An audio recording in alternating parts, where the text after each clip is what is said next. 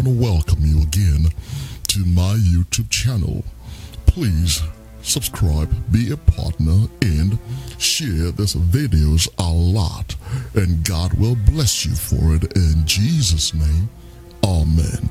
Well, today it is Honor Your Father and Your Mother, part number 6, Exodus 20 and 12. It says, Honor thy father and thy mother, that thy days may be long upon the land which the Lord thy God giveth thee.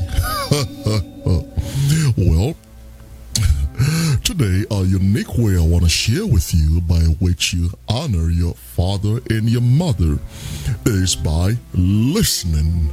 Let me say it again, by listening. Well, some of you might say, well, that's rather easy, Bishop. Well, we'll see.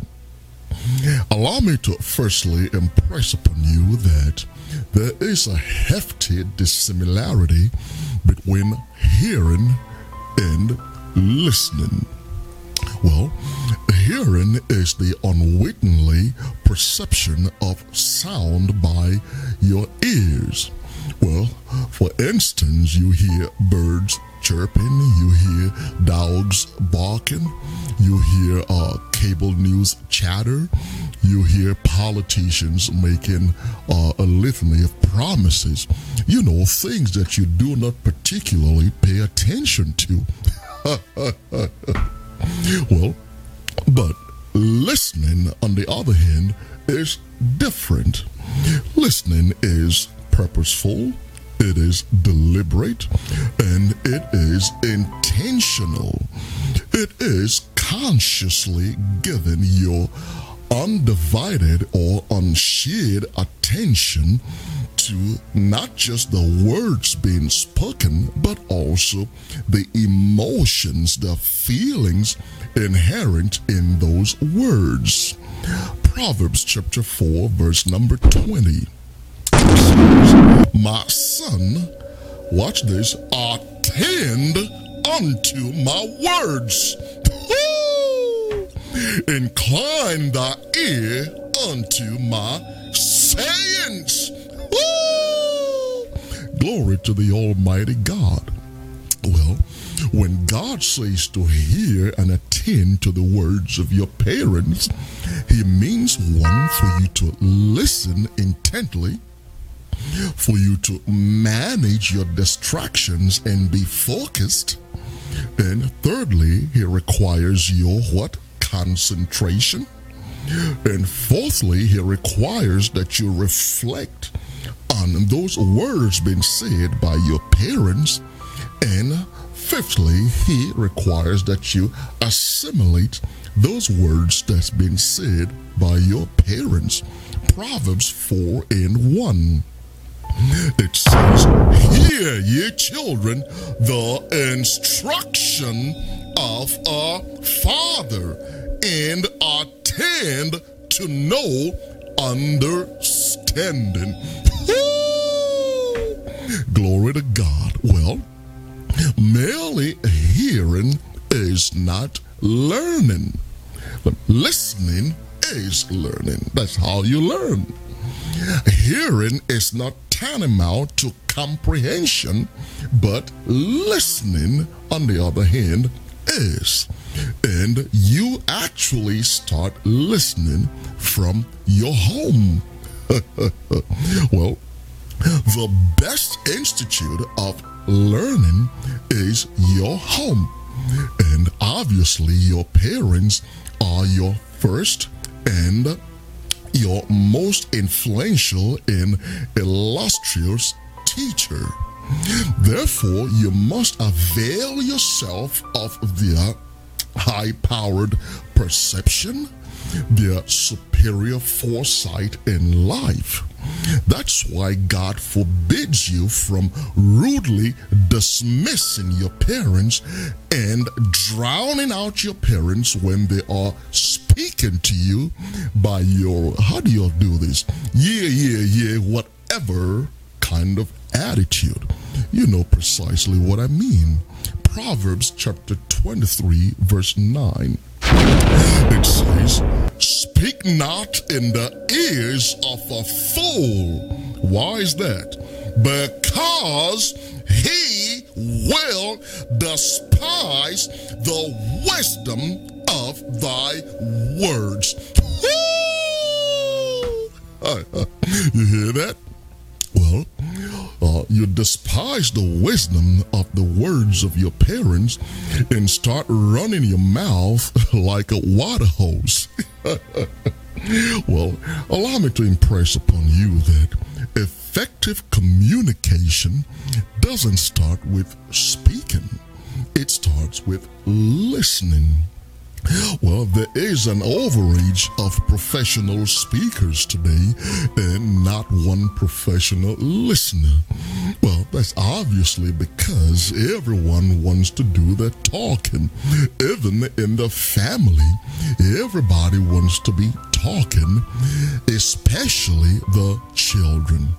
Come with me to Ecclesiastes chapter 10, verse number 14. It says, a fool also is what? Full of words. Watch this part. A man cannot tell him what shall be, and what shall be after him. Who can tell him? Well, the answer is nobody, not even their parents. Well, come with me to the book of James, chapter 1, verse number 19. It says, wherefore, my beloved brethren, let every man be swift to hear, slow to speak, and slow to wrath. Be swift to hear and slow to speak, especially when you're speaking to your parents. Being attentive to your parents is a remarkably effective way of countering the nefarious youthful peculiarities of our times. Listening to your parents can save your life and enrich your life. Let's see Proverbs chapter 13, verse number 20. It says, he that walketh with wise men shall be wise. But watch this now. But he that is a companion of fools shall be destroyed. Well, you hear that? Come with me again to Proverbs chapter 29, verse number 1. It says, he that being often reproved hardeneth his neck shall suddenly be destroyed, and that without remedy. Glory to God. Well, there you have it.